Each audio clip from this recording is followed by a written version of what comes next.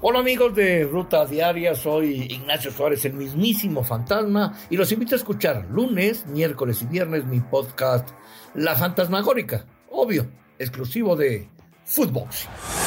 Esto es Footbox Today. Hoy sábado 30 de julio te contamos las noticias que debes de saber. Humo blanco en Holanda. Después de algunos días de negociaciones, el Feyenoord hizo oficial el fichaje de Santi Jiménez a través de redes sociales. El cuadro de Rotterdam le dio la bienvenida al mexicano.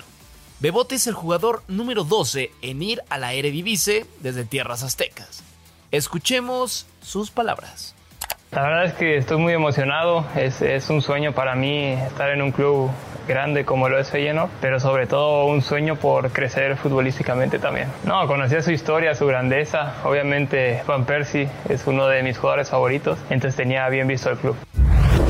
Factor Lainez. El Sporting Braga hizo de manera oficial la incorporación de Diego Lainez por la próxima temporada y con una opción de compra. En un video con la canción Return of the Tres, el mexicano apareció en un video ya con la playera de su nuevo equipo. Escuchemos a Diego Lainez. Bueno, estoy muy feliz de estar aquí, en donde quería estar. Y bueno, espero que esta temporada sea muy ilusionante para todos. Es un gran reto estar aquí y vamos por más Braga. Nada para nadie. Tras el arranque de la jornada 5 de la Liga MX con el duelo entre Juárez y Toluca, en donde un empate les hizo repartir unidades, los de Cristante de a poco van sumando y se ubican en el lugar 9, mientras que los Diablos están de momento en el primer lugar con 13 puntos. Águilas cansadas. Pedro Aquino, jugador del AME, habló sobre los constantes viajes que ha hecho el equipo y reconoció lo pesado que ha resultado, aunque Tano rote bien sus piezas. Además, el peruano acepta que tiene una dura competencia en su posición. Aquí las palabras del azul crema.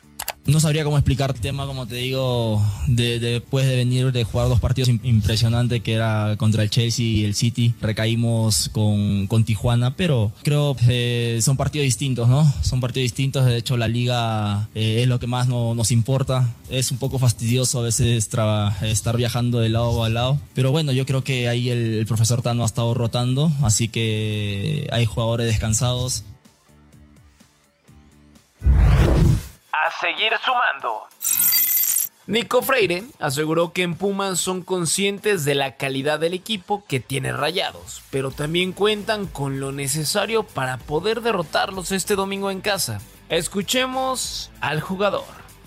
Las cosas buenas que podemos hacer como equipo, como sentimos que fueron los primeros 30 minutos con Mazatlán, ser intenso, jugar a lo mismo tanto en ataque como en defensa, confiar y ser inteligentes porque sabemos que tienen un plantel de mucha jerarquía, mucha calidad, que pueden hacer daños en pocas ocasiones, entonces estar atento ante esas situaciones, concentrados y te repito, confiar que hay material para confiar.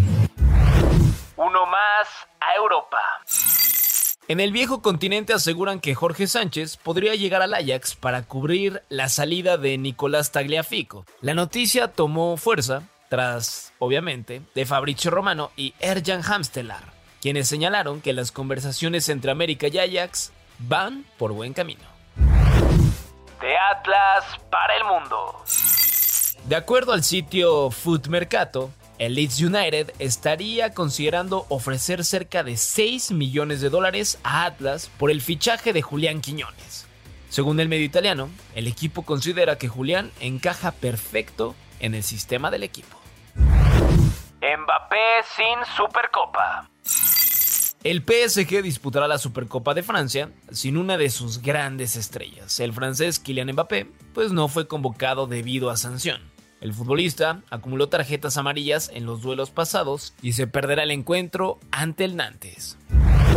Equipo que ilusiona. El inicio de Rafita Márquez como técnico del Barça Athletic sigue dando de qué hablar. El equipo culé sumó una nueva goleada y ya son 2 tras su debut con el equipo, al sumar 12 goles a favor y solamente 1 en contra. Así que el mexicano y el equipo están ilusionando. Esto fue Footbox Today.